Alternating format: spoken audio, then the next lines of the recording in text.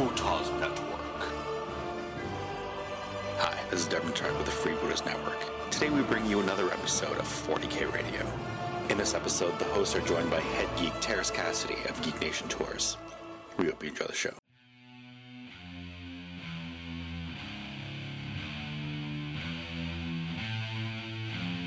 Welcome to 40K Radio.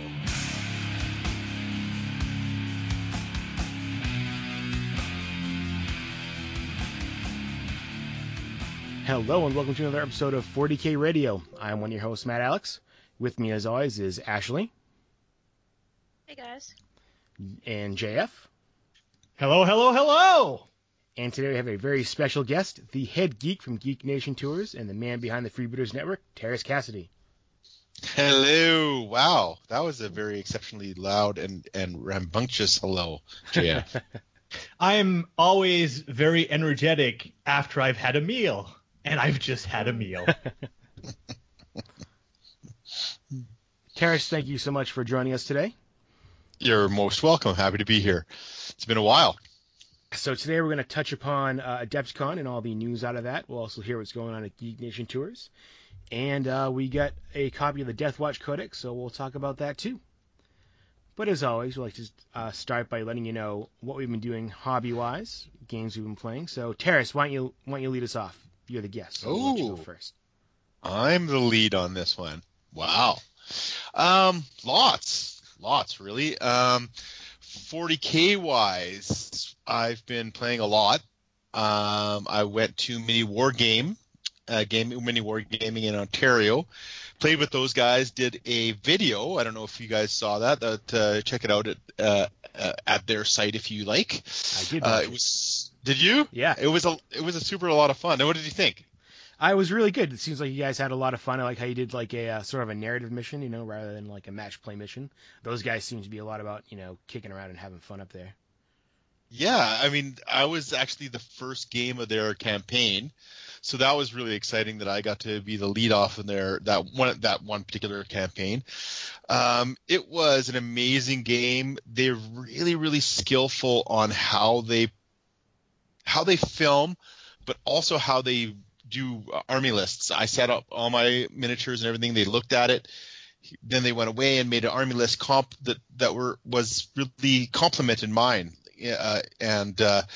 And so it really came down to the wire. I'm not going to spoil anything for you guys out there if you want to watch it, but it was an exciting game, one of the best games I've had in 40K for a long time.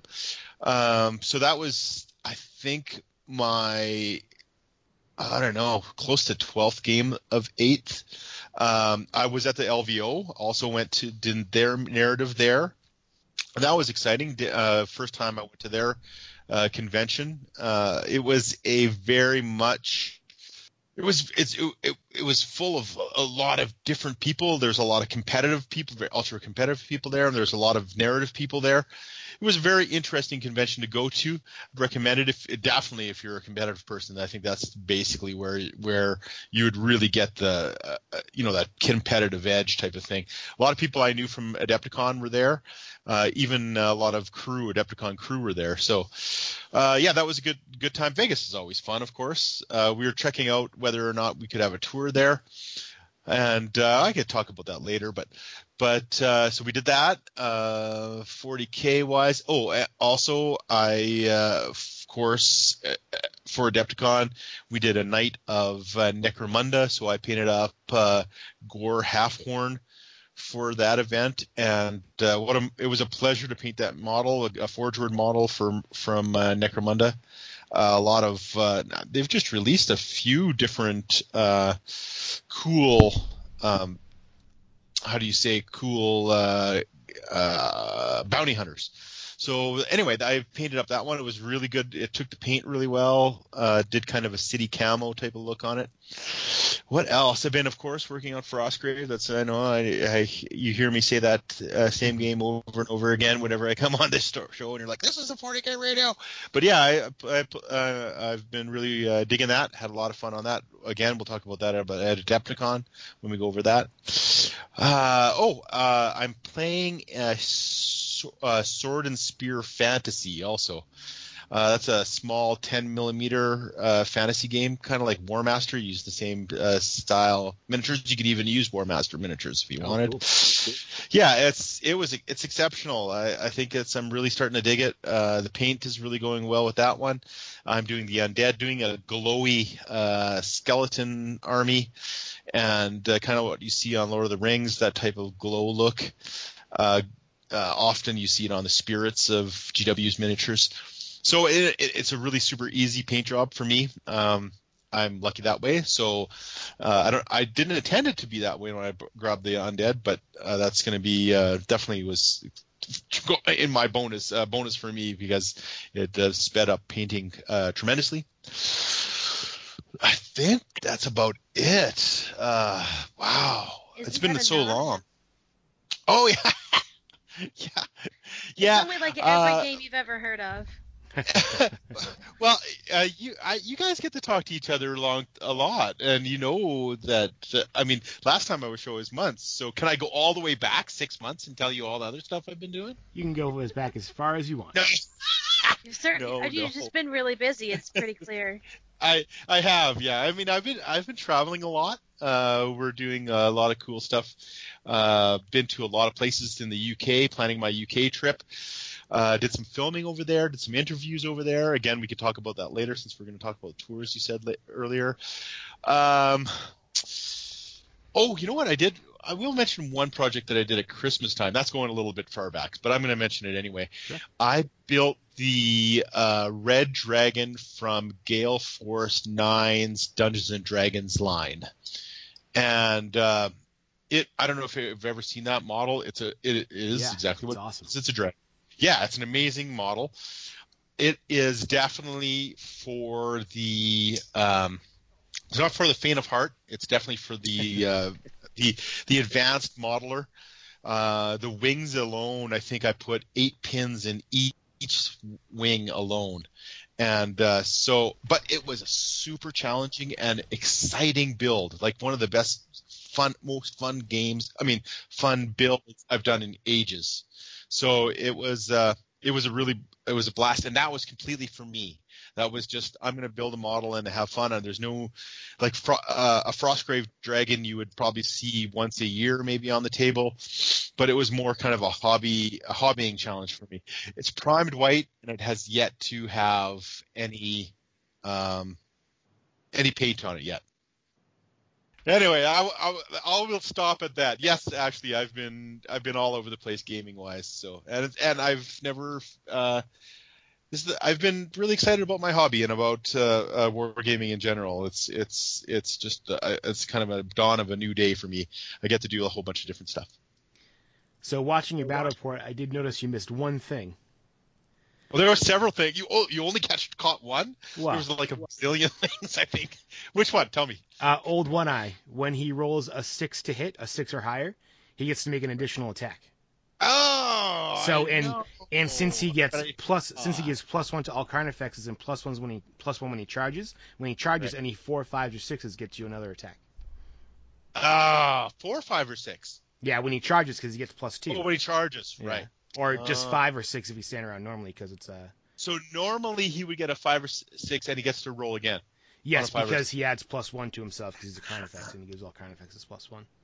Damn it! I got to make sure I remember that. It's so hard to get all the rules down, and when you're playing, as you know, it's always a challenge. I'm sure, especially with the camera and everything, it was a little more of a challenge too. Yeah, you know what? I'm kind of used to the camera now because we've been doing filming, so that didn't really bother me.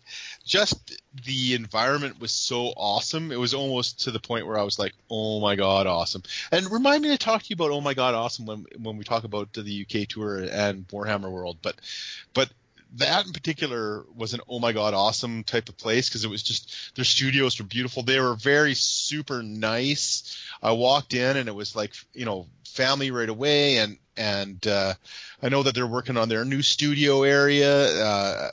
We got a tour of that also, and just good guys all around. Every one of them was very welcoming and really wanted to talk to us, and yeah, it was a hell of a game. It was fun.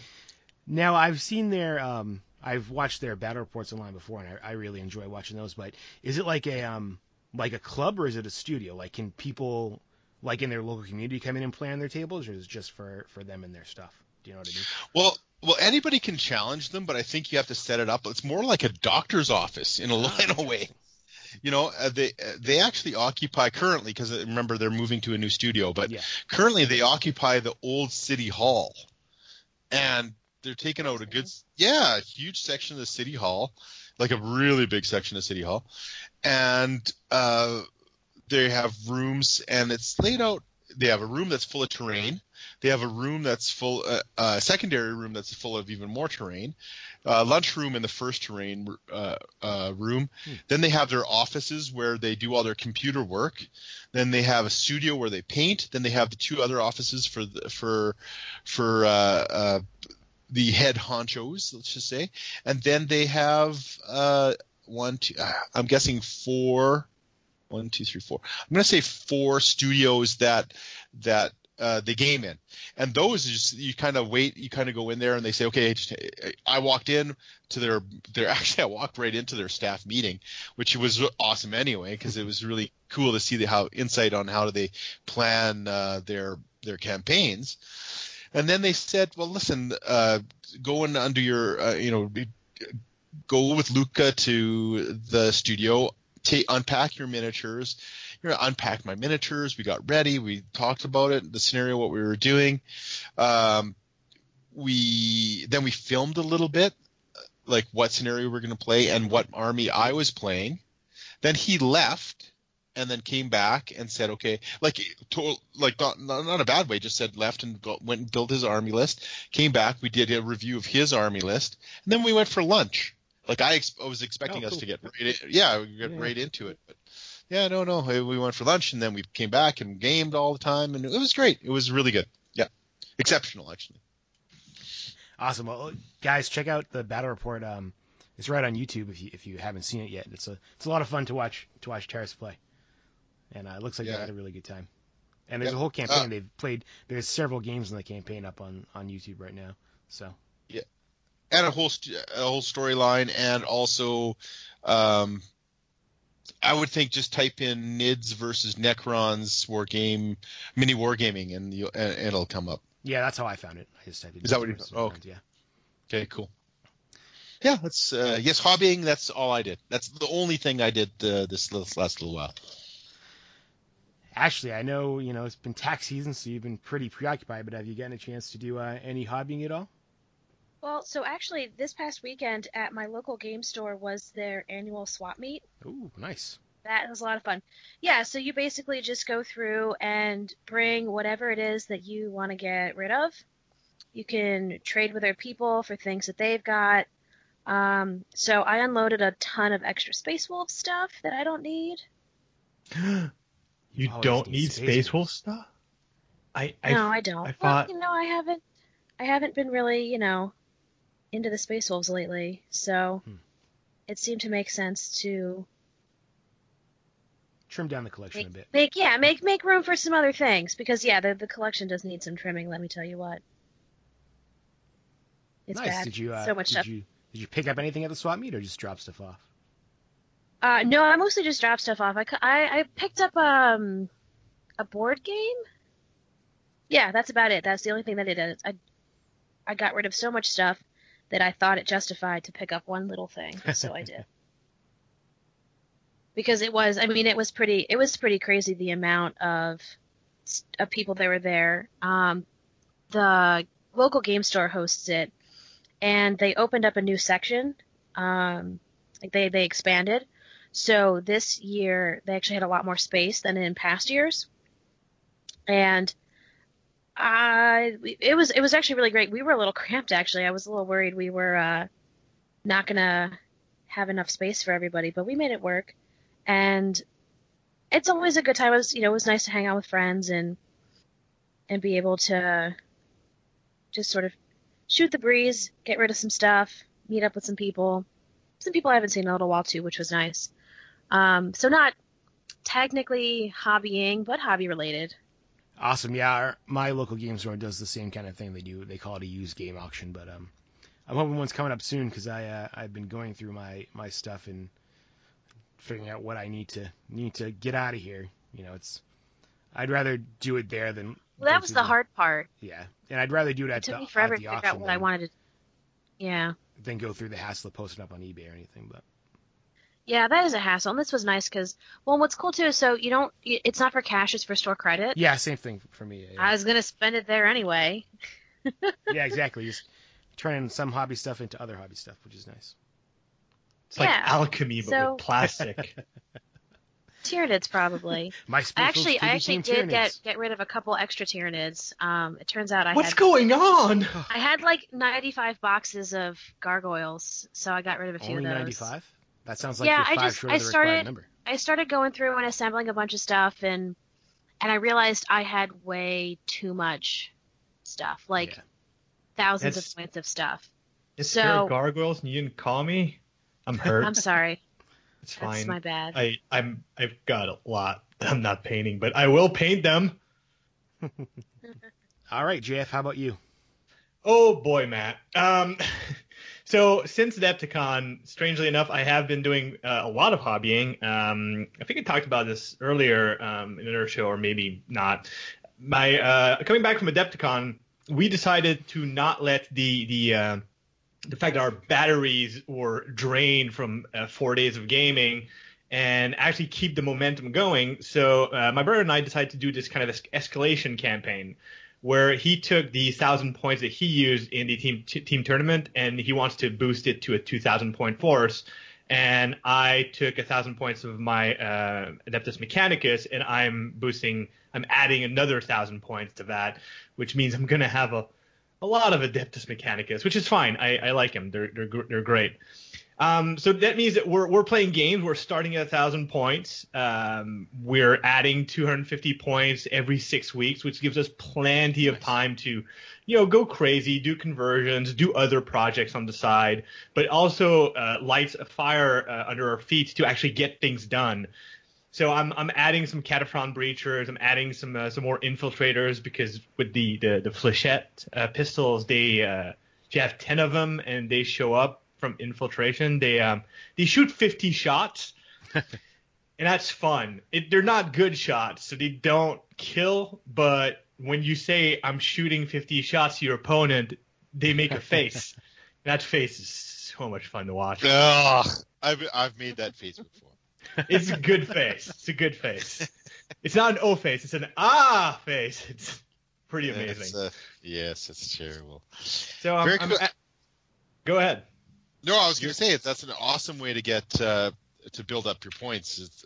Those growing campaigns are always great to move your hobby forward. So that's great. Good for you guys. Yeah, that's awesome. And 6 weeks is a good time frame too. I mean, some people they get into campaigns where they get to have another 200 points every week, and it just becomes a little too overwhelming. So. Yeah, and at some point, especially if you want to have like a cool looking army and you're not necessarily the fastest painter, or you don't have time, like you end up rushing things, or like the schedule becomes so fragile that the moment you have to stay like to work a weekend of overtime because something happened at work, you're done. You're done for. Like you're out of the campaign. You can't keep up, and it kind of messes up your entire momentum. Meanwhile, with 6 weeks, you can either rush at the end or do like I do and just spread it out and mix in some other projects in the middle, which is a lot more relaxed. And sure, it'll take us 48 weeks before we actually get the entire extra 1,000 points, but that means just by the time we get to next Adepticon, we'll both have enough points to build to build good armies for the 40k friendly, and we didn't have to rush for it. We can in the middle of all that still work on our team tournament stuff for those of us who do it, and it doesn't become a nightmare. So that's been a lot of fun. It's been a bit challenging planning the 250 point increment increases because not everything fits that way. So, but anyways, it's also a good way for me to get rid of models, because unfortunately our local stores don't have swap meets, because those sound pretty cool. Actually, I would love to go get rid of stuff there. Hey, if you're going to be in Pennsylvania this weekend, there's one in PA too at a local game store. Oh, let me check my calendar. It turns out that I won't. Unfortunately, no. I know there's like bits trading and stuff like that at Adepticon. I should probably take advantage of that, assuming I can find the time. But that's the thing. Like it allows me also to look at what models I had for the Adeptus Mechanicus and say, all right, this is my extra 1,000 points. This is what I'm going to be cutting up in chunks of 250 points and adding to my army, and finally painting these gray ghosts that have been at the bottom of a drawer for a while. For your last 500 points, you just paint a knight. I thought of that, but I do have 1,000 points of other things that were already purchased. So, the thing is, once I've painted everything I own, then I can buy more. Yeah, very true. So very true. It's win-win. I think everybody but my accountant. I think that's really good for that too, because you really have to find the right hole for whatever you're painting, and then it makes you dig even deeper into your collection and go, oh, you know what? I've always wanted to paint this cool model, but I've never had the time, and now is the time. So it's awesome. Exactly. It's just a good way of like progressing in the hobby, and in a way, and it's also a good way for us to, because we started, me and my brother, but I'm aggressively encouraging other friends to also participate. So like it's the kind of thing that's not too hard to grow. Now we're not really recruiting very well for 40K because most of the people we know who play 40K have decent armies. But we're planning on starting somewhere later this summer the same thing, but with for Age of Sigmar, and that's going to be a good place. Cool. Say like for people like, hey, okay, let's start with 250, and then we'll add 250, and we'll just grow that way. Like do a sort of a starter campaign to get into that game too. What are you thinking of doing for Age of Sigmar? Oh, I've already, well, let's just say at Adepticon, my my decision making was put to the test because I had chosen to do Sylvaneth. I have a cool color scheme in mind, and I want to do things with LEDs, and I want to have a bit of fun. But then they previewed a lot of fish, and I like fish for food, and those models looked amazing. So I was really put on the spot whether or not I was going to keep to my initial decision, and I did. I whatever I won at events at Adepticon, I traded in for Sylvaneth models. I have a good Sylvaneth starting force.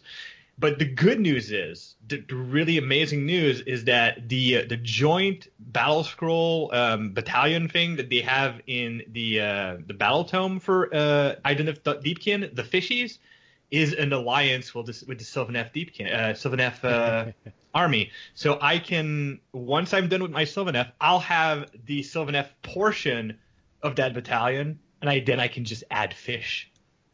There you go. Like a casserole. Awesome. Okay. Very cool. For myself, I've been playing a couple games of 40K. Got to take the new Deathwatch Codex for a test drive and really enjoyed that. We'll talk about that a little bit later. And I've been trying to, I had a bunch of terrain kicking around that, was not finished. So I've been trying to work on that so I can, just at least get one project completely finished. That'd be good. Finishing projects, who does that? Yeah, I know. And I picked up the Eldar sketchbook, Jess Goodwin's sketchbook that they had, which is on the Games Workshop website, which you guys should check that out if you have the chance to. It's awesome. It's split into two books. One is Eldar and Harlequins, and the other one is Dark Eldar, and it's like a lot of his concept sketches collected and stuff, and art for those races, so it's really nice. Yeah, those books are always awesome. Is that a Black Library book then, or is that a GW book? I got it off the GW website. It might be bought through Black Library though, but I have lots of the different sketchbooks and art books. I think they're awesome. So it's nice to see. Especially, I love when they have the older art from, Rogue Trader in second edition. Yeah, that's always awesome to see how they got to where they are, right? Yeah. In a lot of ways, yeah. It's a transition. It's a journey through history. So, as JF had mentioned and Terrace had mentioned, those two went to Adepticon. Unfortunately, Ashley and I were unable to attend this year. So I think we'll just talk about that a little bit. So, guys, tell us, Adepticon, how was it? Personally, I think it was the best Adepticon I've been to. Sorry about that, guys. Really? Yeah, I mean... Well, if I can cut in, it was the best Adepticon ever, but that's because Adepticon in general has been on a constant, uninterrupted upward trend. So, yeah, they missed this one, but they'll be their next one, and next one's going to be even better, so it's all good. Right. We did miss them, right, Jeff? I mean, yeah, I had so much time to miss people. Right. No, it did suck that you guys weren't there, but I didn't have time to think about it too much, to be honest. Except when me and Devram were taping our episode, like it was clear that your absence was felt. Yeah.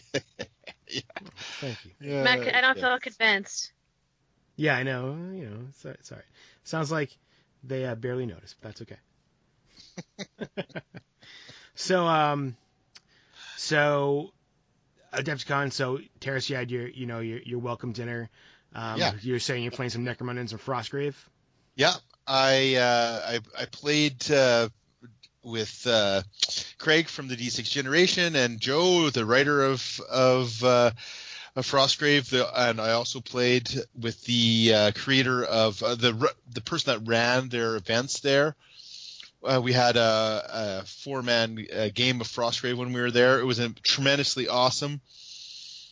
One of the best games I've played of that game type, but I think also one of the best games I've played in recent memory. Like, it was just epic. Everybody was laughing and giggling and rolling dice and having fun. So it was an amazing experience. So thank you guys if you're listening. So we did that, and then of course we always have our welcome dinner. Which went tremendously. The Nerd Herders minus Matt yourself came and put in a Necromunda game for us, 2 actually, and that was a lot of fun. We had Graham McNeil and Mr. Lewis rolling dice with us. That was awesome too. It was just a great night, and it was fun to see Necromunda come alive again. It was a really good a good night for kind of an epiphany that the game was back. So yeah, really enjoyed that. And what else? I mean, the vendor hall was really awesome. What do you think, JF? Do you think that the vendor hall? I think it was better than it's ever been. Better organized and just better, like lots of people there.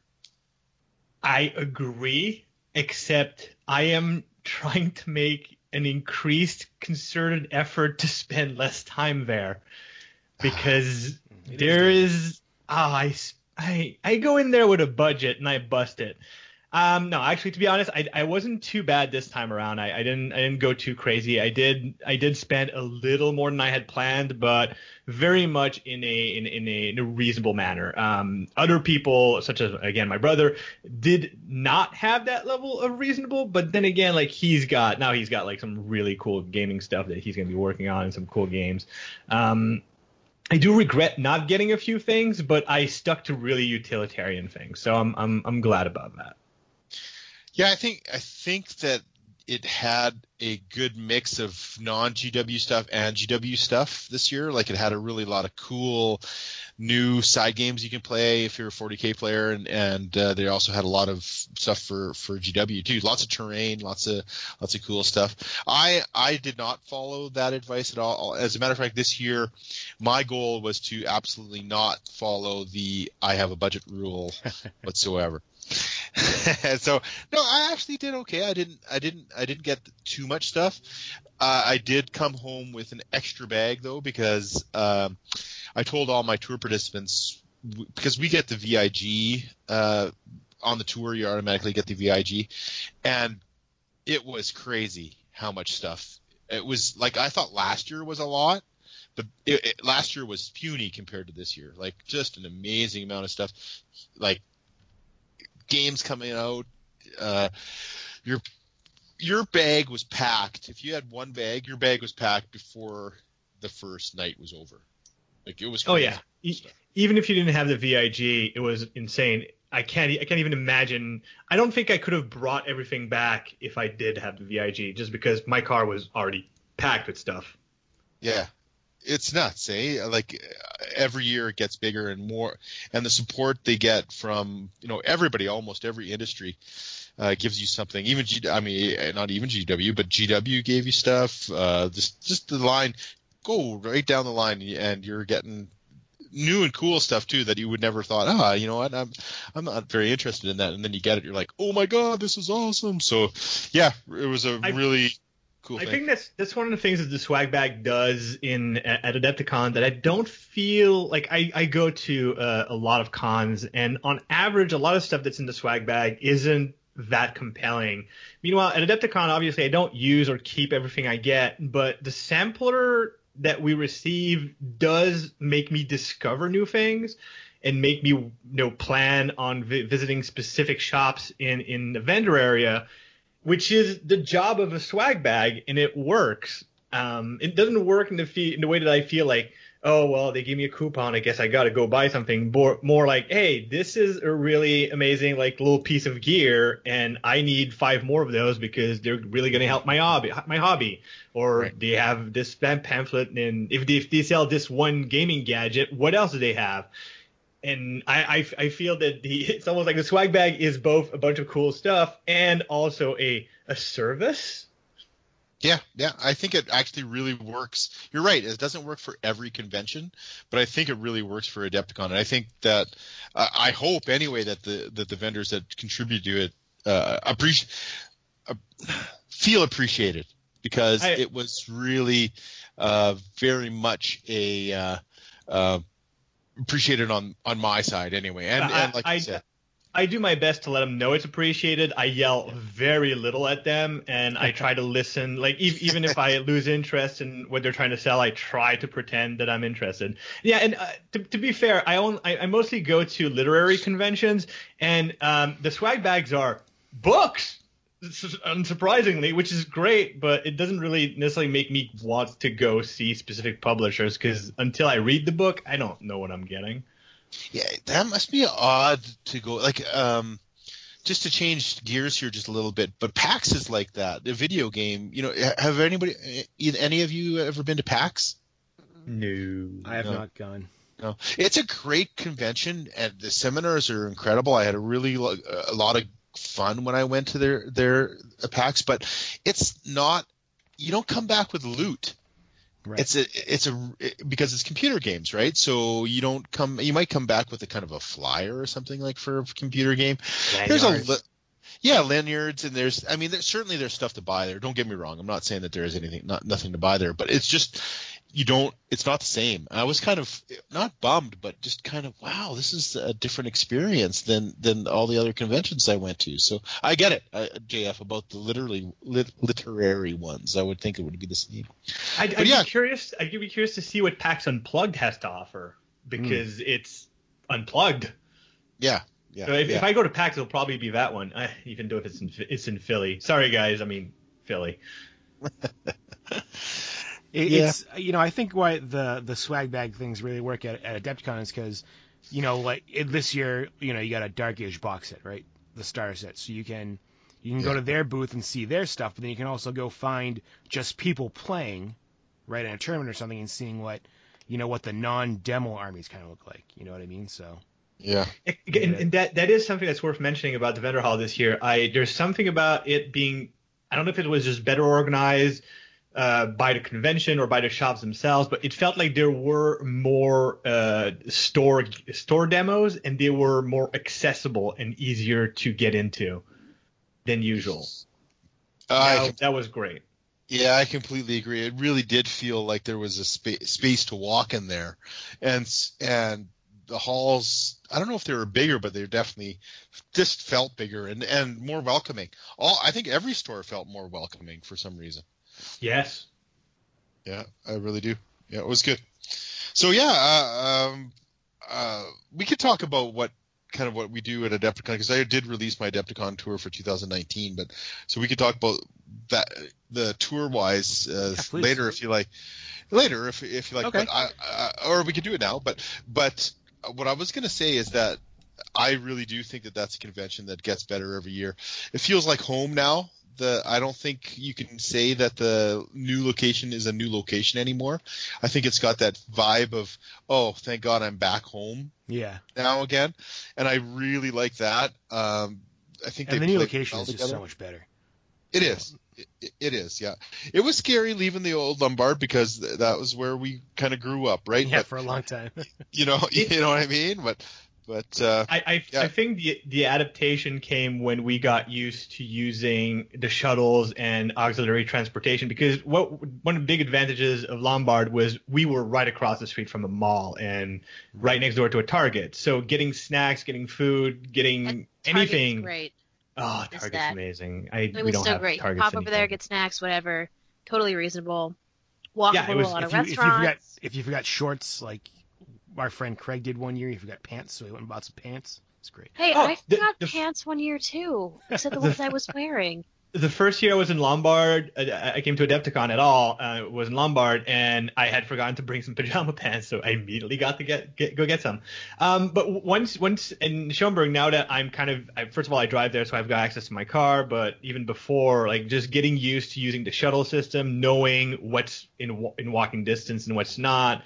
Once you get used to that, it kind of removes that one unpleasant thing of leaving Lombard, and then you're set, and it is a better location for everything else. So yeah, it feels way more classy too. And the Lombard didn't have, there's no, not a bad hotel or anything like that. It's just that it feels better. But yeah, no, there. I mean, there's that, and then personally, I did a couple demos and I talked to a lot of people and I got to game, and I don't always game now, but I got to game, and we also had a seminar with James Walpole. Again, we can talk about that later, but I went to a seminar, I went to game, so I honestly can say that was the best Adepticon that I've had. And so what was the best game you demoed this year? You know what? I'm really interested in a game called what is it? Flint and Feather, or Feather and Flint, maybe Feather and Flint. It's set in pre-colonized Canada, I believe. So there's Native American war bands, up to about 16 minis, no more than, I think the average is more like 12 or 10. And you play rival tribes getting loot. It's almost got a Frostgrave vibe on it for that way. There's spirits you can call, but the combat system and the turn sequence system is really interesting. So if you guys have a chance to take a look at that one, that's probably a good one to take a look at. Do you see that, JF? I saw it at the corner of my eye, but I didn't like take a very deep look at it. One of the things I do mostly at Adepticon is I try not to pick up any new games because they give you some in the swag bag to begin with, but also I tend to focus on accessories and hobbying stuff. Like I bought $100 worth of bases and some brushes and some this and some that and a new compressor. I bought a lot. I brought brushes this year for the first time, actually, for the first time, and I really, really love them. Yeah, they're Games and Gears brushes, and just got myself. I have some of their brushes. I really like those. They're amazing, and with the soap, buy the soap too, guys. Just keep that in mind. It's a big deal. I've been using the same. Did you buy their synthetic or their natural hair brushes? Oh, wow, I don't know. They're elite ones anyway. I forget what they are. Those are probably the natural hair ones then. Yeah, natural. Yeah, they were amazing. Yeah, they were they're good to go. But the soap, that's the thing. The soap is the ticket. I've painted for a long time and hadn't used it for a long time, and now I'm completely sold on the soap. So keep that in mind when you're buying brushes, that you might want to buy some soap too. You can buy it cheap at a art store, $5 for a tub. It'll last you probably 10 forever. years. Trust me. Like I was saying, I come from an art background, so in art school we had to buy like brushes and paints and stuff, and obviously soap. And I've been stretching that same tub of soap forever. Right. And you'd be amazed at how much longer your brushes last when you use soap. Oh yeah, no, it's amazing. And to be honest, like I've been using the same Winsor Newton Series 7 brushes for probably a decade, and they're essentially new. I have my first Winsor Newton Series 7 still. I won it at a raffle at a convention. I want to say in 2011 or 2012. So it's been a solid 6 or 7 years. And it was the first one I ever tried. That was a natural hair brush. And I still have that baby. And I'm going to tell you, it's because of brush soap. Yeah. Now, if you were to compare it, it was the size 0, which I don't use very commonly anymore. I typically use larger brushes, a 1 or a 2. But it was a size 0, and it was a free $20 brush, so whatever. If you were to compare it to a size 0 now, it looks minuscule in comparison because the brushes do wear over time, but it still has a fabulous point. So if I need to do that little teeny tiny dot in the middle of somebody's eye, that's my brush. That's your brush. Cool. That's my little teeny tiny eyeball dot brush and little other things like that. And you think it's because you use a soap that it's lasted? Oh yeah, absolutely, yeah. Absolutely. Yeah, it's strange because it's definitely something that everybody should know. Yeah. You know, if you're in this hobby, you should know. I mean, I don't want to stereotype too much, but I mean, soap, the hobby industry. So 40K Radio brought to you by soap. Seriously, guys, use soap. In all its forms. I make the classic joke, but to be honest, like one of the things about Adepticon that's always also a lot of fun is that it does break a lot of the stereotypes that we have for the community, because you don't have that much of you've got a good variety of people from everywhere, and you don't feel like it doesn't feel like the stereotype. It's great. Well, I'd agree. I think people are exceptionally social at that convention anyway. I think that people really want to express that they love their hobby, and I mean, certainly that's one of the drives about our tour, is that we want to expand on that love and make sure that everybody's together and sharing that love of whatever they're doing. And in this particular case, miniature wargaming. But you really have that feel of, I love this thing, and I'm gonna shout it out from the top of the tallest building and while wearing a cape type of thing. So yeah, well, it's a good thing. You said it earlier in the sense that like one of the things that's great about Adepticon is that it's very much family. It's a lot of times the same people that you meet year after year. When someone's not there a year, you feel that they're missing. And once you've been there 1 or 2 years, you get this feeling of familiarity. And since everybody that's there is there for essentially the same reasons, for painting models or playing tournaments, and we all have the same things, we all have that connecting tissue that brings us together, which allows you to walk into an elevator and you see someone with a badge and you can start a conversation. I've seen that even at other cons that I go to, like except for maybe the horror literature industry, like you don't have that. I don't know why horror is so nice. They're professionals. Oh, I see. Except the horror community. These guys are super nice. I don't know what it is. I think once you're weird enough to read and write about, dismemberments, you feel like you need to band together.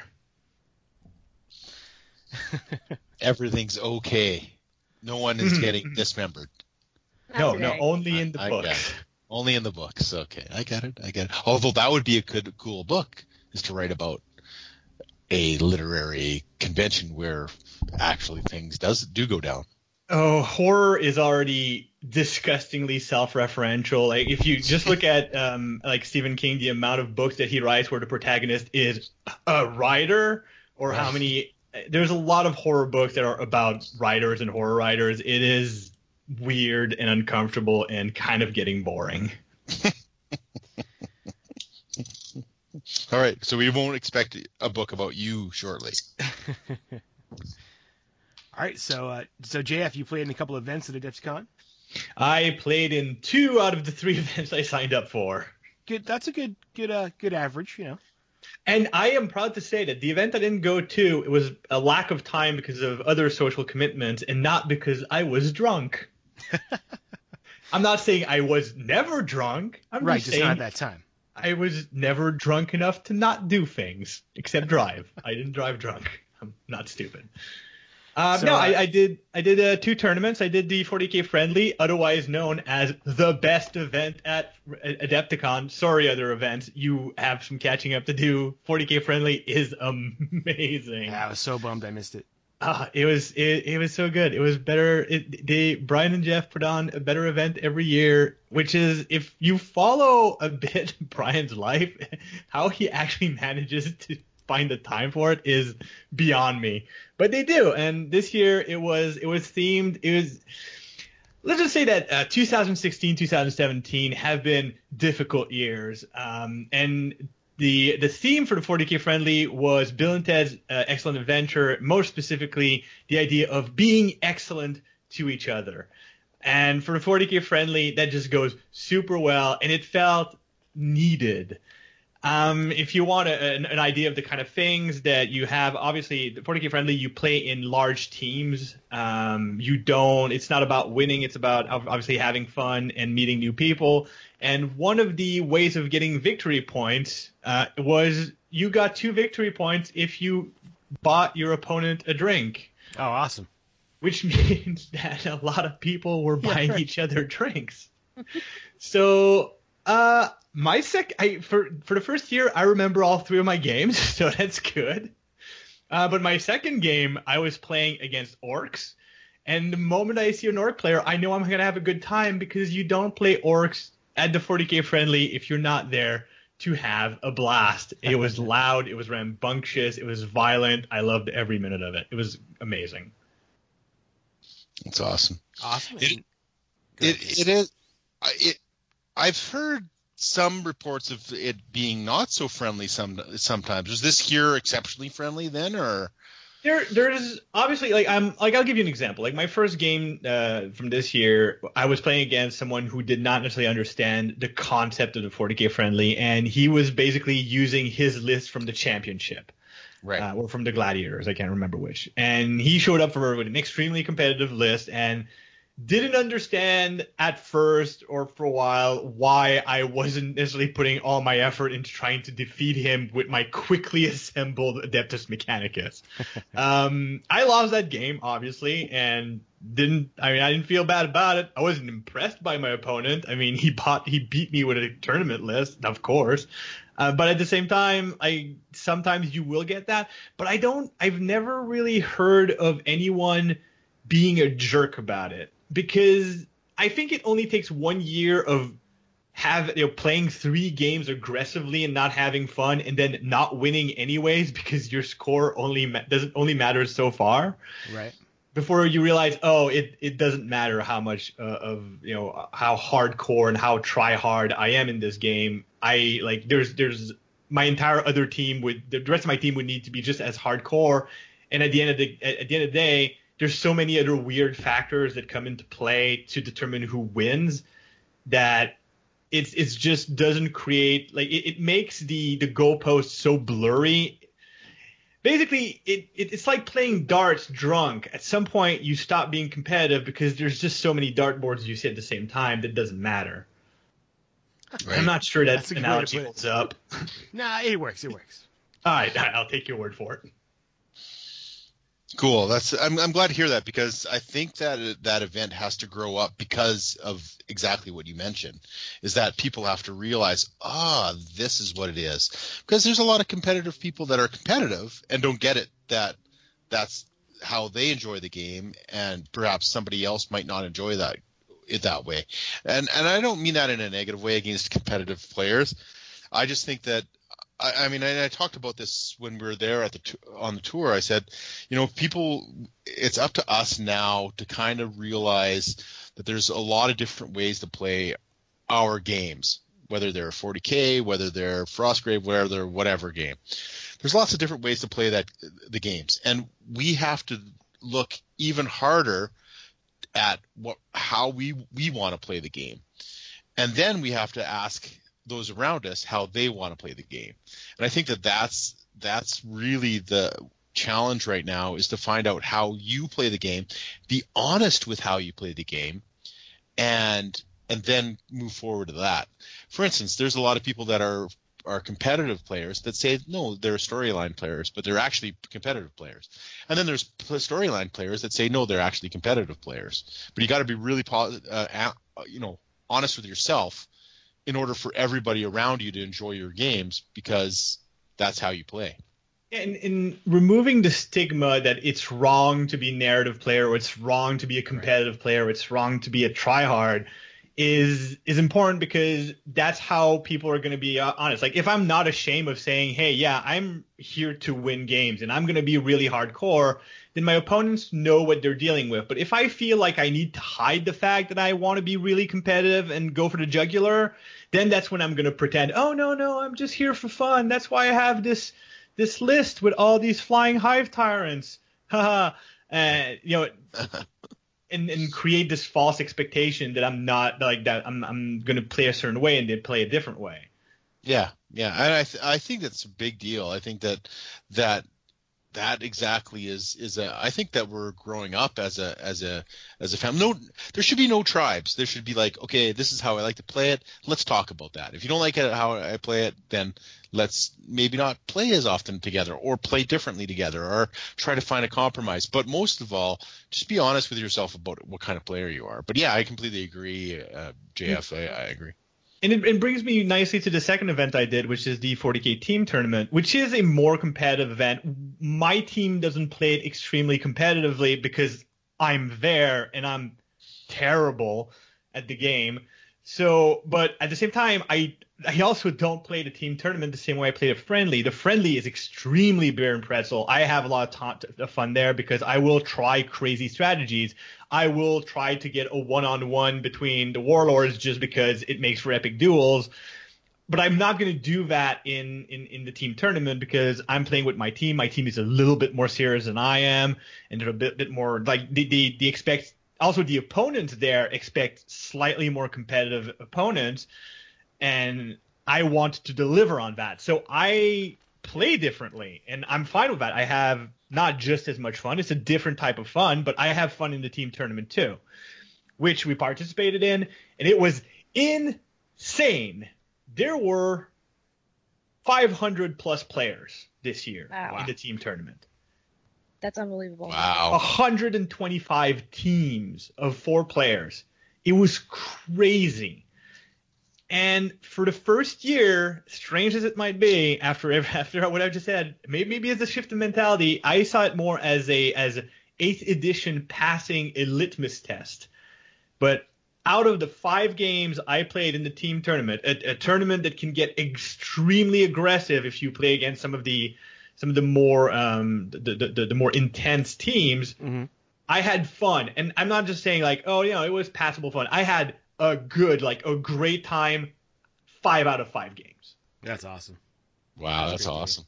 And that's a first. That is I've always enjoyed the team tournament, but there was always at least 2 games that were meh. Maybe one of them was actually terrible because, especially like on the first day, you wind up with your kind of casual team playing against a really, really serious team, and they're really into it, and they're measuring everything that you're doing and questioning every rule, and they crush you, and that's fine, but like they do it in an unpleasant way. Mm-hmm. And then there's also on the second day, you're playing against another team that had high expectations for a tournament, but they got knocked down to your level, and they're just going through the motions, and they're bored, and they're kind of pissed, and they're not having a good time. And because they're not having a good time, you're not allowed to have a good time, and that's just terrible for everyone. There was none of that this year, and I mean, nice. It sounds sycophantic, but I feel that's a lot of it that has to do with 8th edition being the game that it is. Oh yeah, for sure. Yeah, eighth is a different game completely. I think it's way more inclusive. I think everybody can play 8th. I think the old timers that have had, like me, that have had, been around for Rogue Trader and had armies that long can bring. You're old. I know. Damn you. But can bring their old miniatures to play and have fun and what I think is the best thing about 8th, I don't know, did I mention this before, but I think is that it allows every unit to do something. I think 7th really, you put miniatures on the table and they did nothing, you pull them off or they'll be removed for you, and that was it. But 8th really has this amazing ability to let everybody do something at some time. So yeah, that's pretty cool. Yeah. Not to mention also that the way Games Workshop has been treating the game so far, even when you do encounter something that feels like it's ridiculous, instead of thinking, well, I guess I'm stuck with this for the next 2 years, you can feel confident that if there's something ridiculous, it's probably going to get fixed in a few months. Yeah. Like those High Tyrants. Yeah, they're definitely on top of all the outliers. Yeah, and that's fantastic. It's so important to have this be way more of a living game, and it has a huge impact on just the attitude that people have going into a game.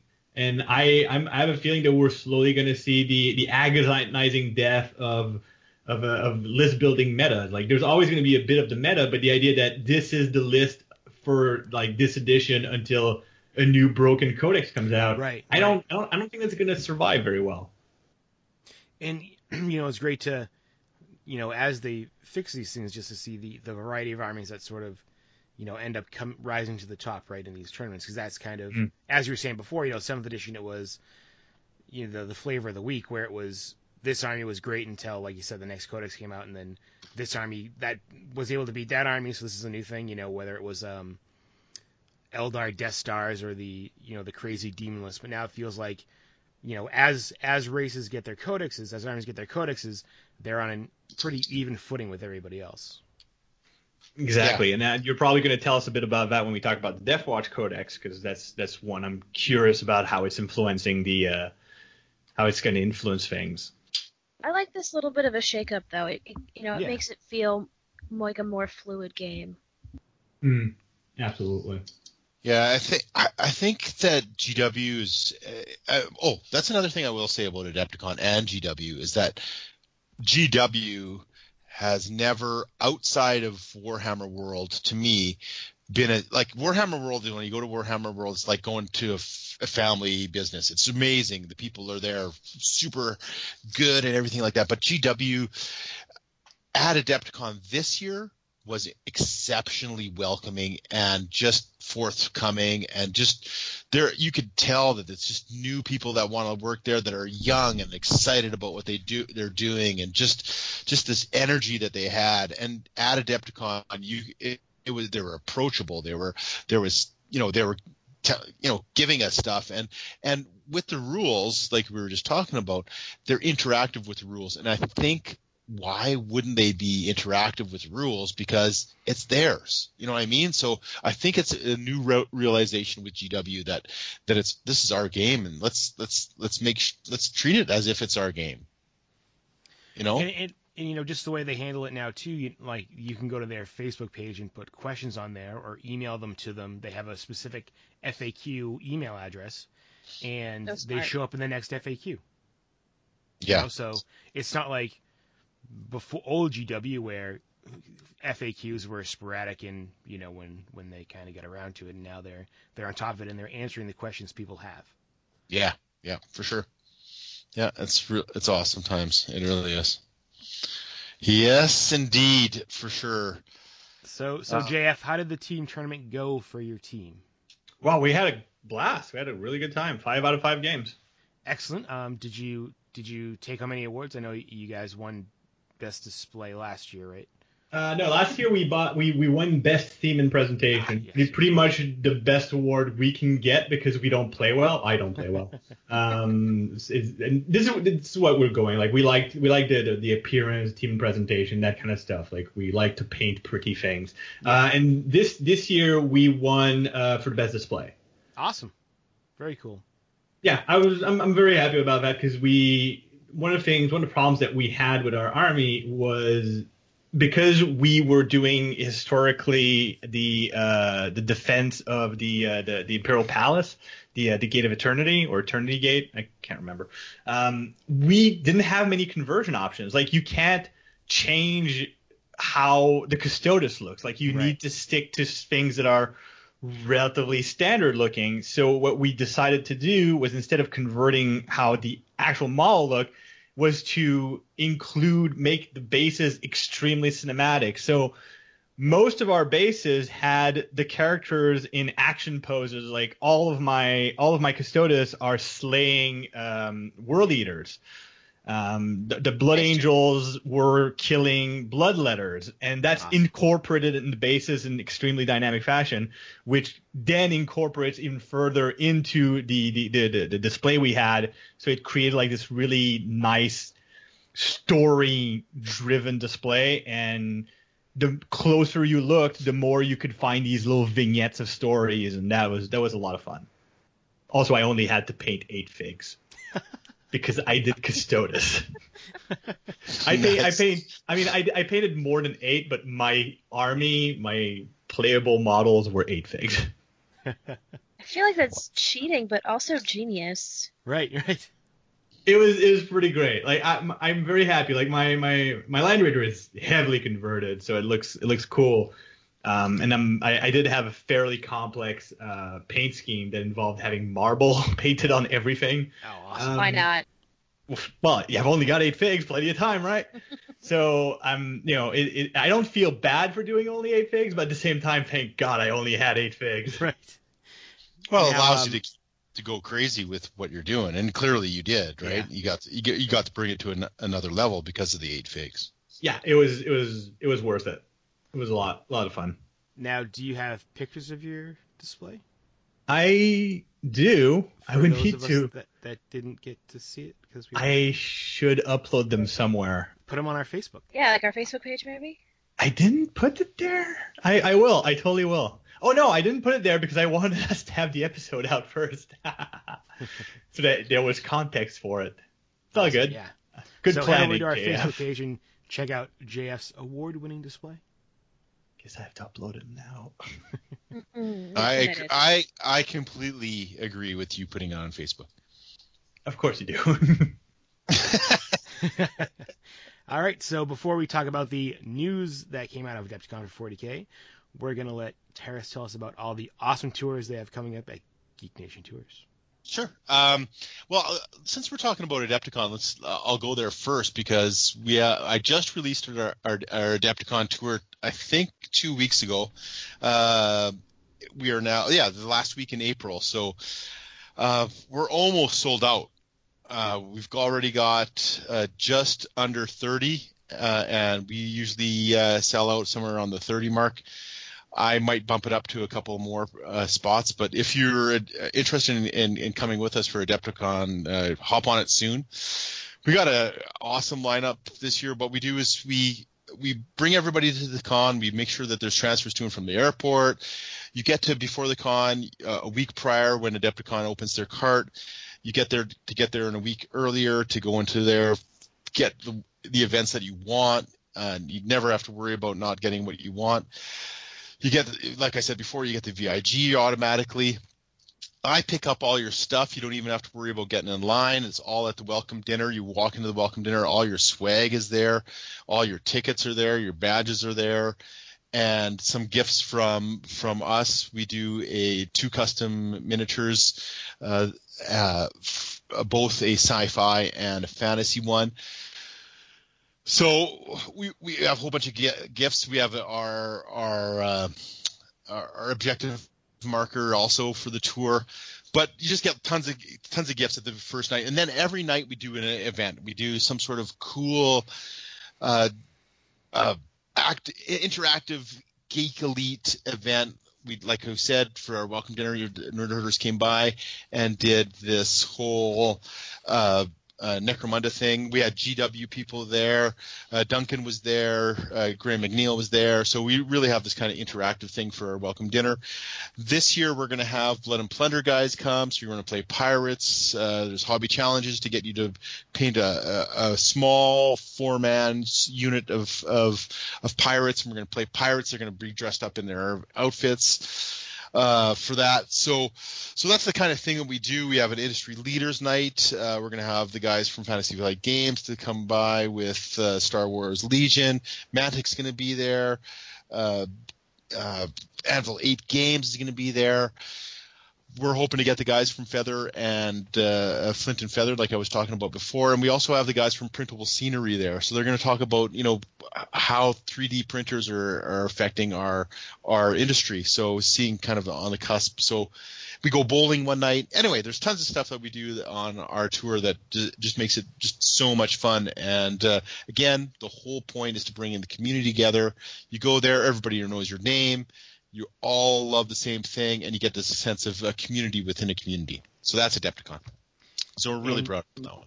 And I think, you touched on it, but, we've all seen Terrace in action. Ashley and JF, you've been on some of Terrace's tours, right?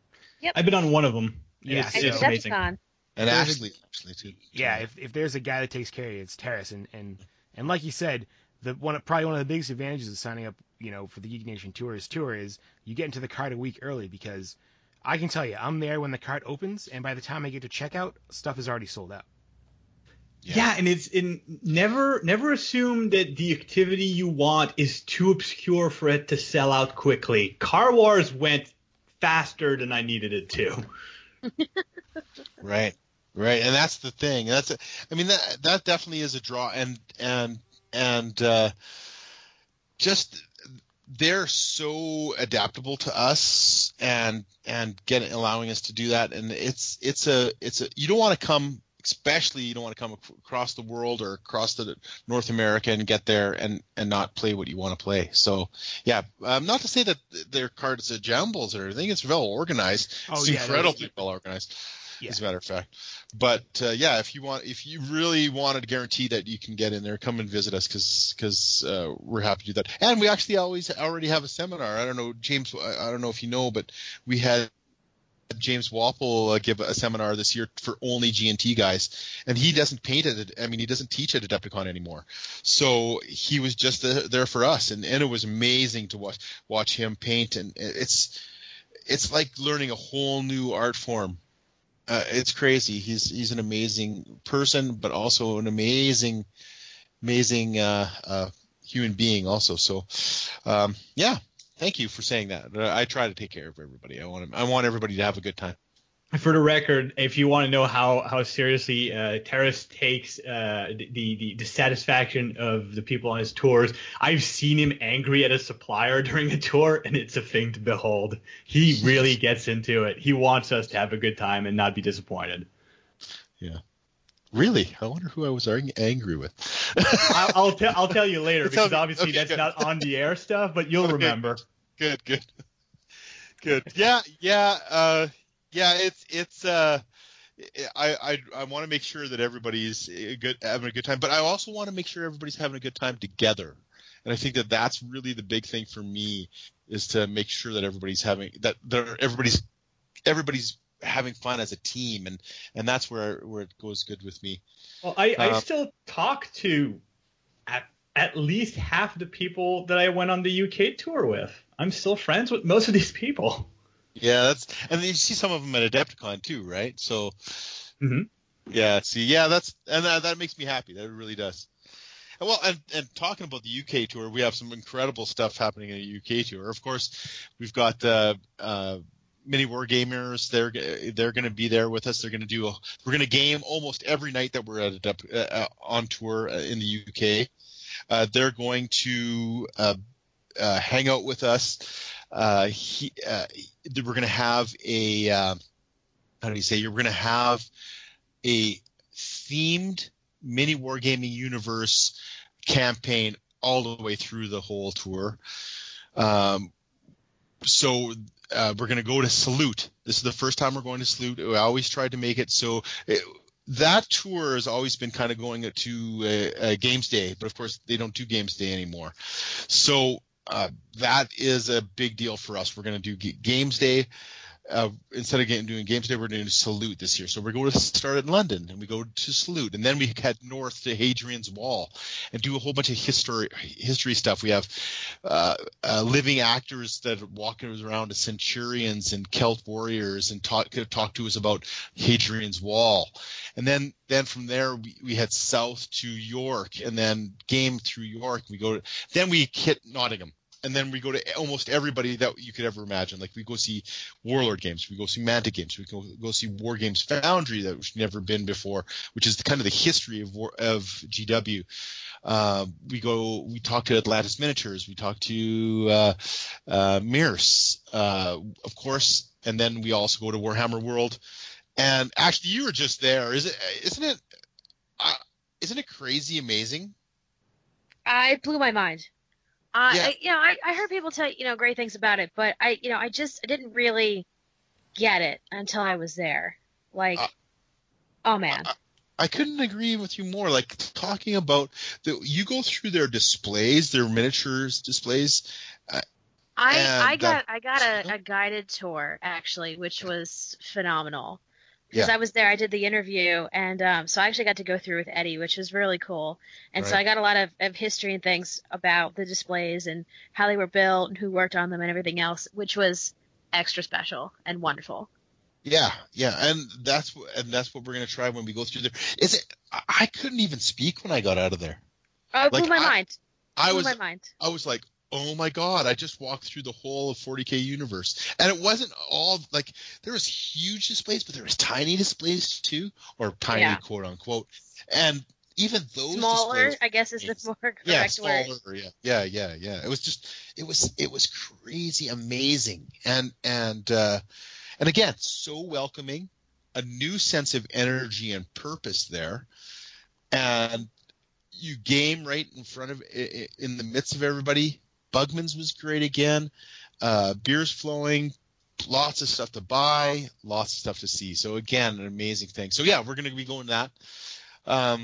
Couple really, really cool things, once in a lifetime things. The whole tour is trying to bring historical gamers and science fiction gamers, GW gamers together, kind of get outside of the box. I'll be doing a whole bunch of hobby challenges, getting people. Again, we do hobby challenges at Adepticon also, getting them to kind of work together and say, you know what, if you guys that are historical gamers, why don't you try to do a little bit of Necromunda? And then you GW gamers, why don't you do a little bit of Hail Caesar? So we're going to try to cross-pollinate a little bit. But I was there this last year, and the Perry's amazing people. Everybody in Nottingham is amazing. Everybody. And the Perrys said, I said, I want to bring my guys to your shop. And they're like, well, we don't really have a shop. We have a warehouse. And I'm like, I don't care. They just want to see your boxes and hang out with you. And they said, you know what? Don't worry about that. Why don't instead you guys just come to our place? So we're going to go to their homes and see where they game and watch their gaming table and see their art and miniatures collections.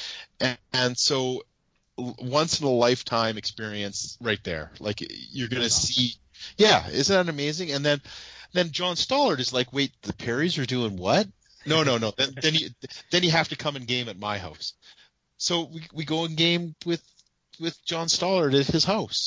So again, once in a lifetime, never do it again probably. These guys have been phenomenal and just incredibly welcoming, and you will feel welcome on the tour. And if you want to celebrate your hobby and you've wanted to go to Games Workshop or Nottingham for years, then this is the time to go.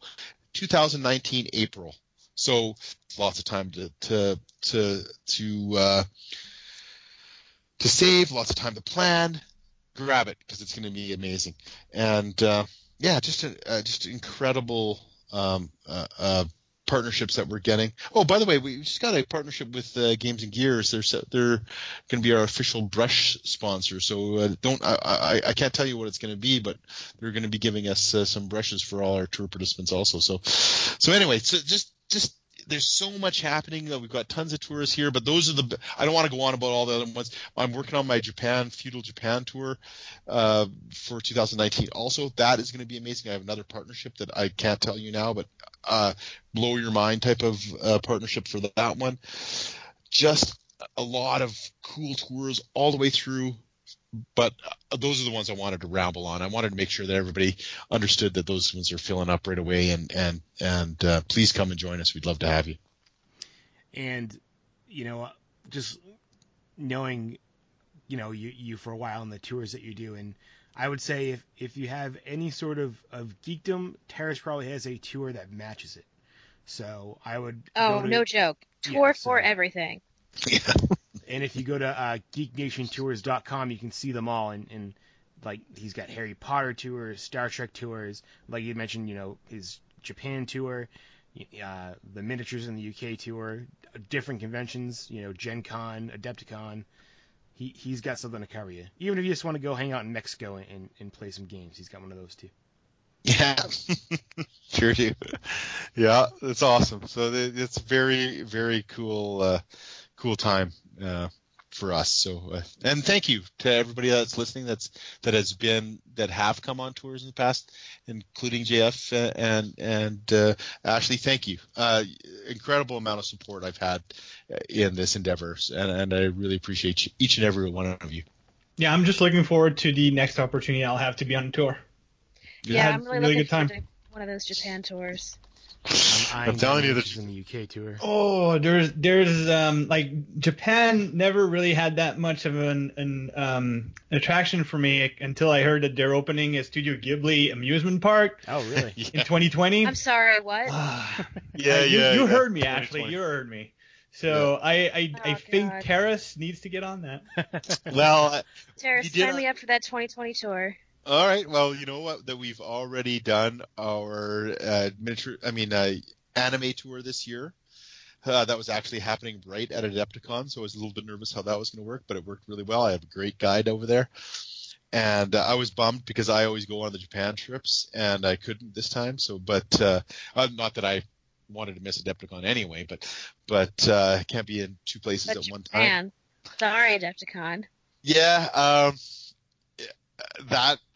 That was our first anime tour, and now we've got totally how to change it, how to make it better, and yeah, we went to the studio, but we didn't, of course, go to the amusement park, so because doesn't exist yet. So, but yeah, that's definitely in our plans for sure. Awesome, very cool. So, like we said, if you have a passion, a geeky passion, Terrace has got a tour for you. So, go to geeknationtours.com, check it out, sign up. Terrace will take excellent care of you. Awesome. Stamp collecting, bird watching, whatever. You got something. Yeah. Maybe not yet. It's going to go deeper. It's going to go deeper. That's for right. Sure. There's no tribes. Everybody's a geek together, man. We can cross-pollinate. We can do whatever. So, coin collecting. That's right. Animal husbandry, whatever. That's right. It's all there. That's right. It's all there. We will do it all eventually. We tour. Two things. I got to get my daughter to a concert. Her grandfather's singing, so I got to get him. But I bowed out from the concert to play our first cooperative 40K game tonight. So I got to set up for that. Really excited about that. We're gonna each do 5,000 points, and then I'm gonna put all the NIDs that we took on. 500 points each, and I'm going to put all the NIDs that I took to Mini Wargaming onto the table, and it's going to be a last standing. We have to last 6 turns, and the NIDs get to keep on putting things on the board. Very cool. So, but it's good. What we've done for that, I wanted to mention it because I learned something when I played that Frostgrave game at Adepticon.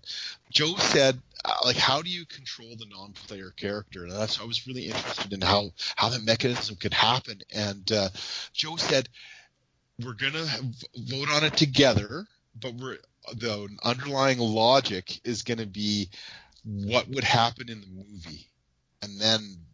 So we would all say, okay, no, this is what's going to happen in the movie, and then the next person, no, this is what's going to happen in the movie, and then we would come to the conclusion that, oh, okay, you're right, that would happen in the movie, and then that's what the NIDS will do. Oh, cool. So, yeah, that's how. Yeah, so we're going to kind of vote on each thing. I mean, NIDS are pretty easy because they all just want to get into close combat and chop you up anyway. Yeah. But that's going to be kind of how we're going to do the AI. We're all going to be the AI together and say what's going to happen in the movie. So hopefully that'll work out good. So awesome. Yeah, that sounds like a lot of fun. Yes. So anyway, I will bow out, but yes, I do still want to talk about Adepticon. So please let's do that. Okay, so there was GW had their seminar there at Adepticon, and we got some great 40K news. We heard about the next 3 codexes, which were Deathwatch, Harlequins, and Knights. Deathwatch is up for pre-order right now, and I think Harlequins are within the next couple weeks, and then Knights will be after that. So they're getting through the codexes pretty quick. After that, what'll be left, guys? Space Wolves, Orcs, and yeah. Genestealer cults. Yep. And that's Genestealer cults, yeah. it, right? That one's coming. No. Yeah, that's right. And the G because we had one on Genestealer code already, but yeah. The new one hasn't come out yet. Yeah. And the news.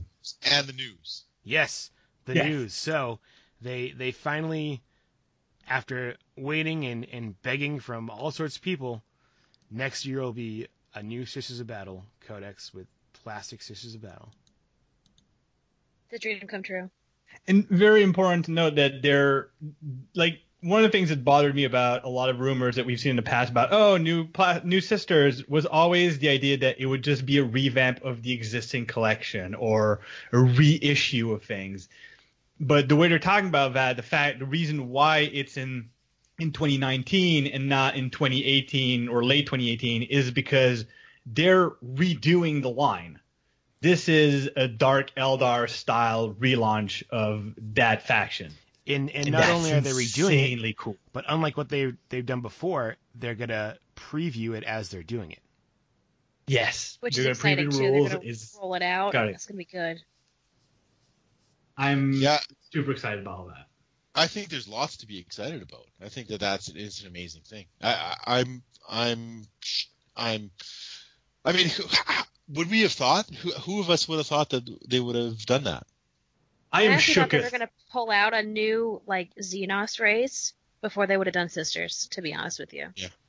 Yeah. It's crazy. It's an amazing thing. And I think that partially sort of speaks to, quote unquote, the new GW, because if you went back 2 years, who would have thought we would have had a Genestealer's Cult Codex? That was a little side thing in a Citadel journal from 1989. I think if I will predict it, and you can laugh as if you want, but I think the squats are coming back. I know we're gonna put the time back. No, I am in full agreement with that. They have unequivocally said that the Tyranids ate them and they're gone, repeatedly and often on their Facebook page, and not in that cheeky British way. So I'm not as convinced on that. I mean, the Demiurge are still a thing, and I mean they can retcon to say that the Demiurge are remnants of the squats that escaped to the Damocles region, and now they're like a nomad spacefaring mining. They can go any way they want to bring back squats or a squat-like army. Yeah, I you know what? I mean, they will change it to Demiurge. It's not going to be called squats. So they could say as much as they want about squats because that's not going to be the name anyway. But essentially, they're going to be the same. I will predict that there's. I've first of all, I have no insight whatsoever. I say I have no one's telling me GW's not coming. You heard it here first. Yeah, GW is not coming this way. He's not. They're not saying, Terrace, what do you think of this? This is not happening.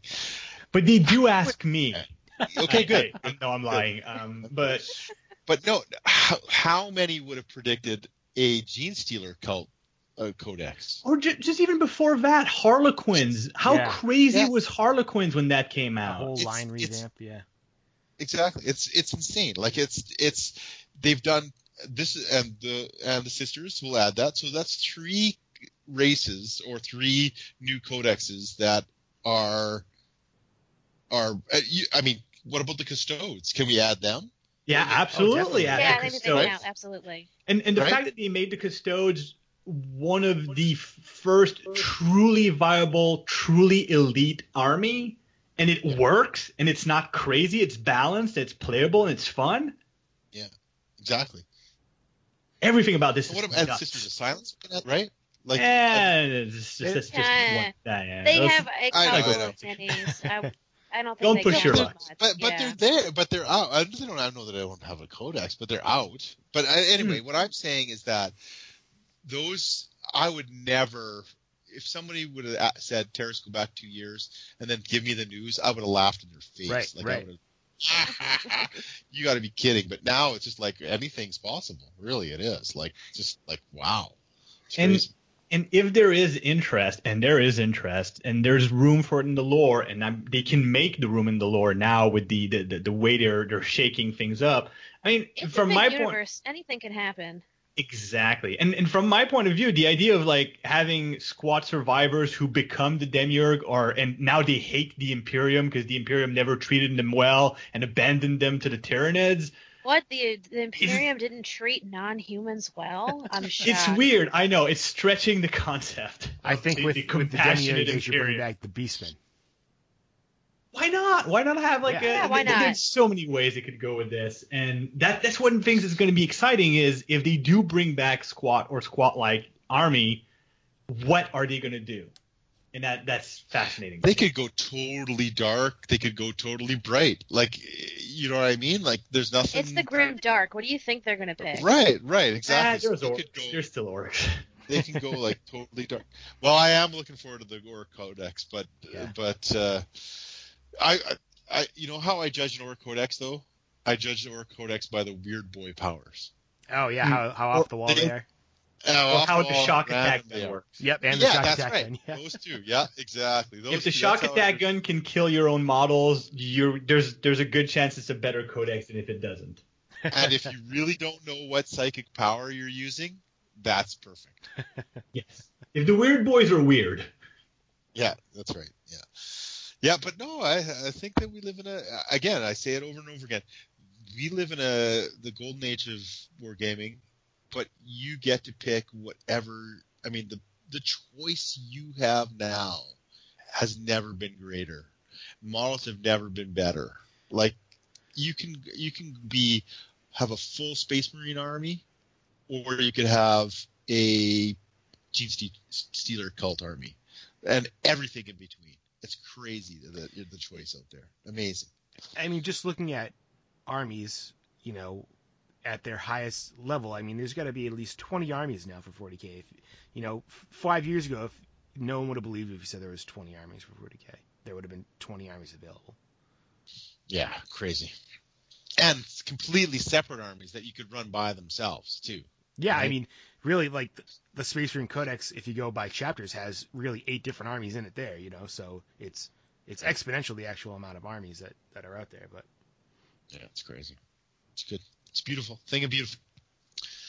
Talking about other armies, though. They also previewed their Deepkin army for Age of Sigmar, which is basically sea elves, but with awesome models. If you wanted elves riding a turtle, this is the army for you.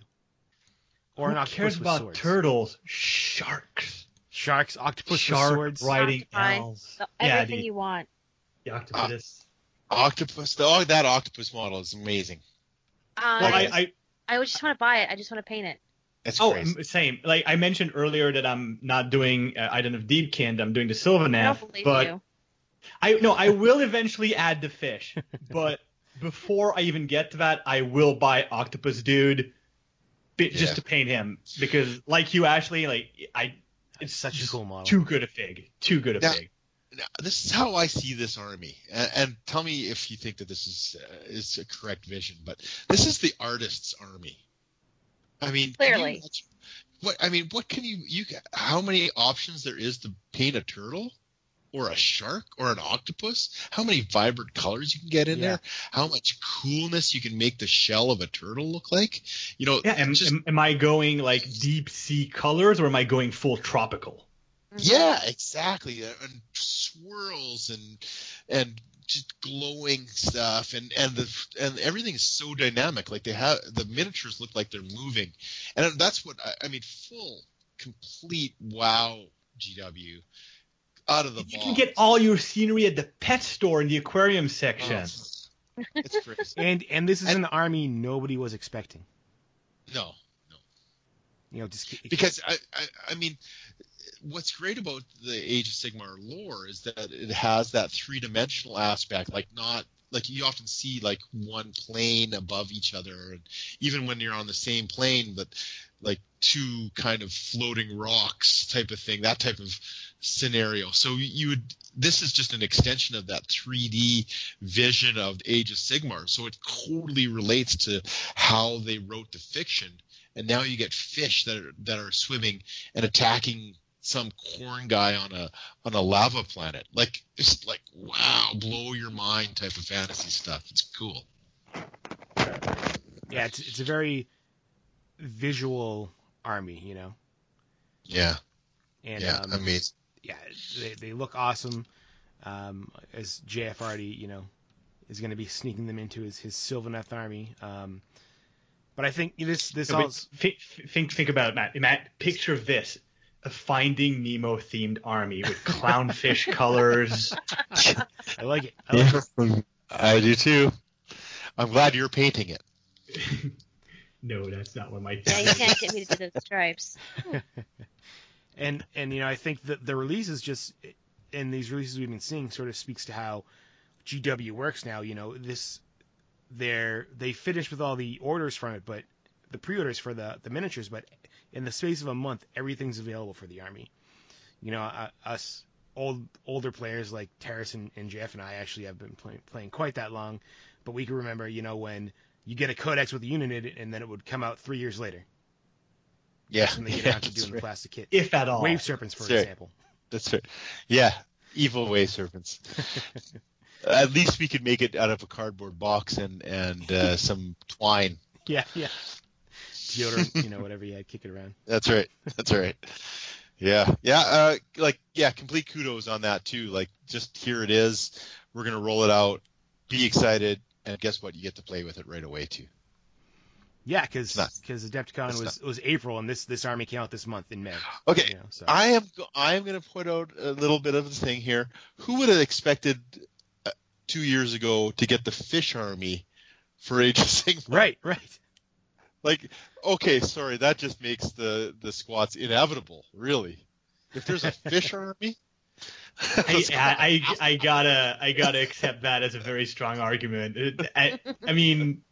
Oh, they'll never do squat fish army. Your argument is invalid. Right. That's right. I just built 5 sharks for my fantasy army. Why can't I have space dwarves again?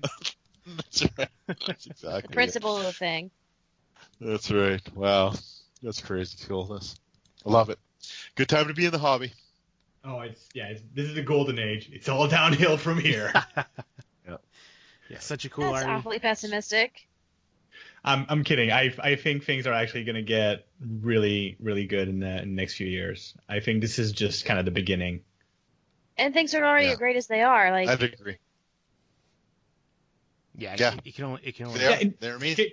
I just want to side note on something that's interesting. Also, like one of the big debates that's always been there for Warhammer and Games Workshop in general has been prices of certain things. And I've seen a couple of models come out as far as scenery is concerned. Like the Eidon of Deepkin have their own piece of scenery, which is already something that we're seeing more and more frequently, where armies will have a piece of scenery as part of their list. They have a sunken pirate ship, which is a largish model, and it comes in at, like, it's not cheap, but it's reasonable. I expected it to be at least 50% more expensive. And we've seen some previews and some prices for, finally, after all these years, an Eldar Webway portal, a Webgate. I can't wait. That is It's an immense model. It is taller than a Wraith Knight. Yeah, it's huge. Yeah. It's also very reasonably priced, and that is shocking.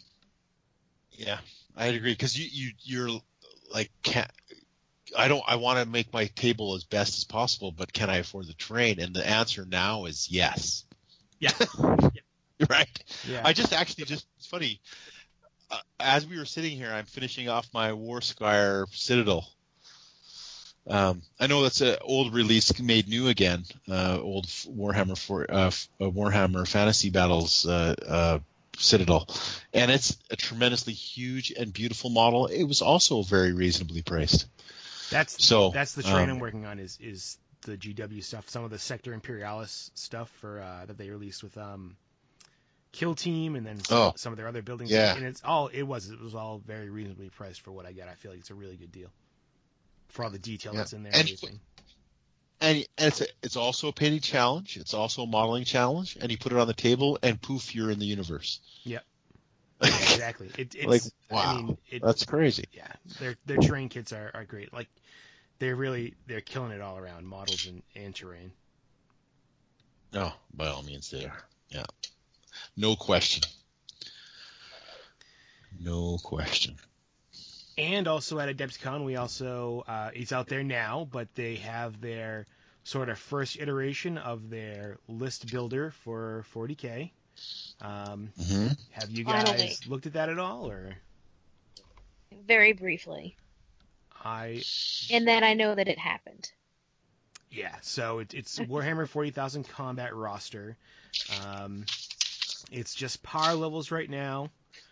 The match play, the points will be coming in a later release I guess they were saying they're going to release like an app for building lists with points.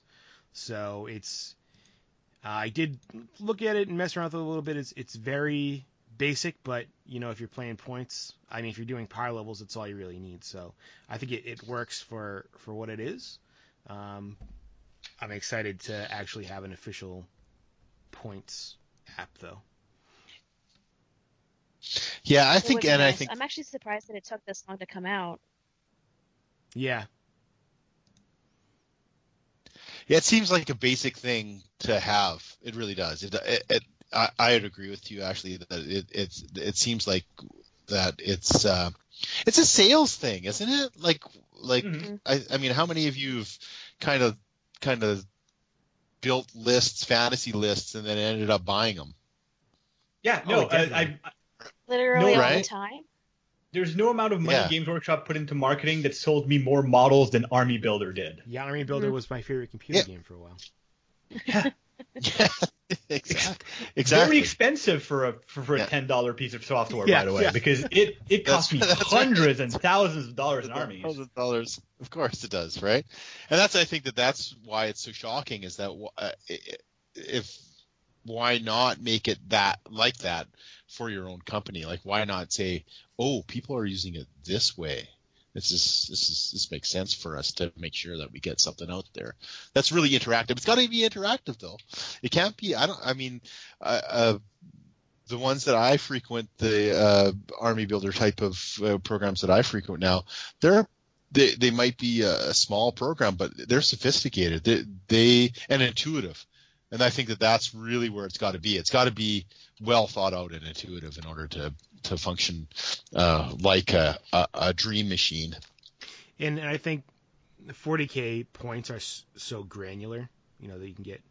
That's why I think it's taking them a while to do it.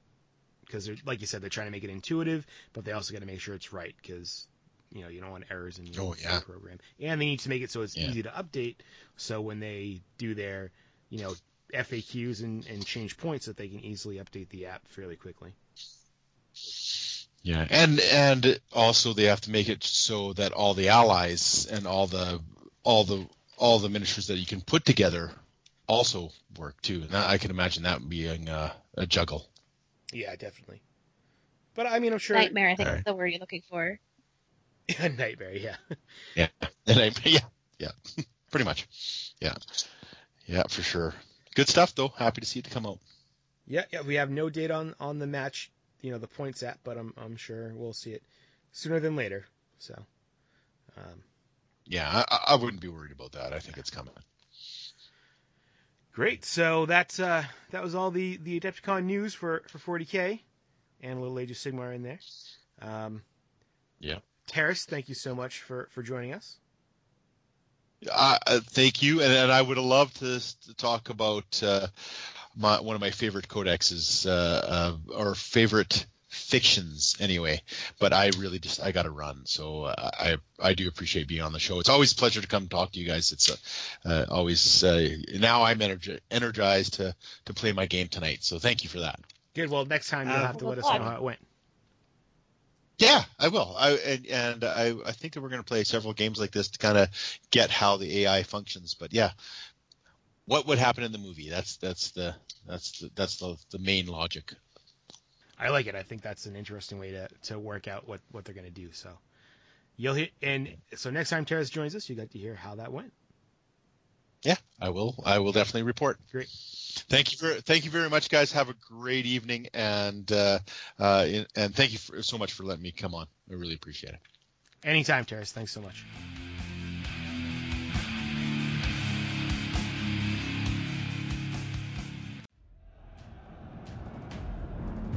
Currently, humanity looks to the internet for its information. We have stood at the edge of despair and would have fallen, if not for awesome podcasts and their content of everything we love. Now these podcasts are all brought together in one place, forged in like-mindedness, tempered with a community-oriented forum covering all things geek, such as wargaming, board gaming, comics, movies, and more. Presenting a lineup of podcasts producing exclusive content for the fans. The Freebooters Network. Trolls want to steal our community. Let them try.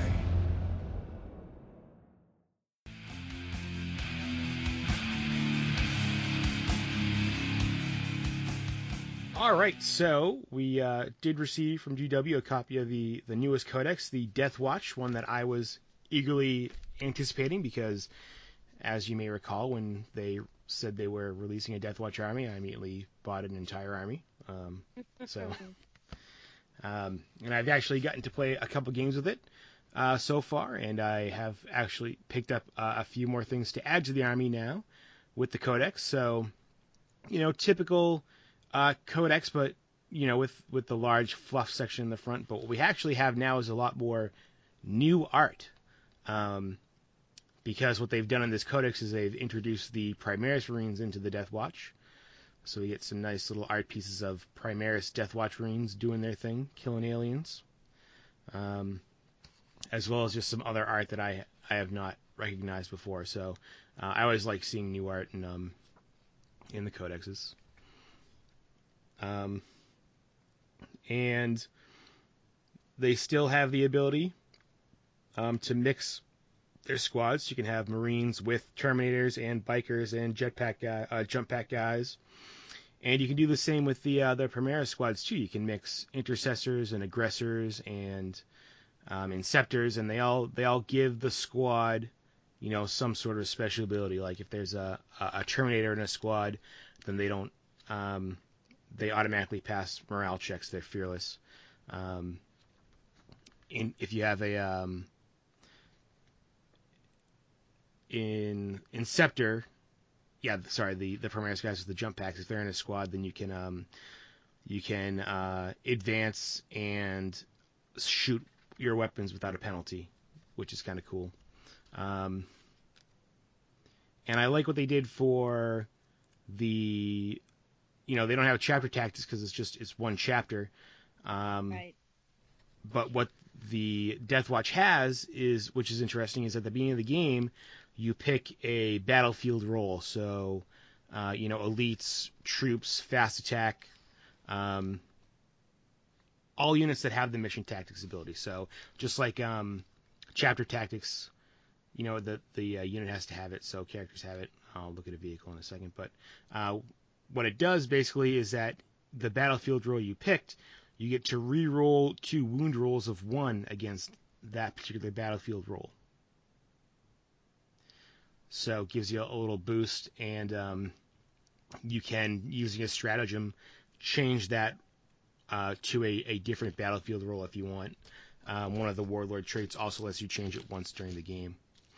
And they still have, probably one of my favorite things about the Death Watch is they still have their special issue ammunition. So when you fire bolt weapons, when infantry or dreadnoughts or characters fire bolt weapons, you get to pick from a few different types of ammo.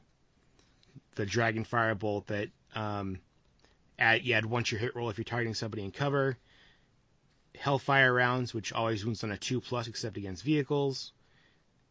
Kraken bolts, which adds a little bit to the range, adds 6 inch to the range, increases the AP by 1. Or Vengeance rounds, that decreases the range by 6 but adds 2 to the AP. And what was nice is in the index it just said when you fire a bolt weapon you can use this stuff. Now they've actually laid out, here's all the weapons that are covered by the special issue ammunition, and it works for the Primaris Marines too. Nice. And we also had a few small points changes. Actually, a lot of stuff dropped a few points. But you do pay for the special issue ammunition. Like, bolters cost 1 point for a Deathwatch Marine, whereas with a Space Marine they cost 0. But if you look at the index, they just had that cost built into the model cost. Now it's separated out, so if you take a different weapon, you're not paying the surcharge for the special ammunition. But their psychic powers are the same as the Space Marine ones, which makes sense. They're really just Space Marines.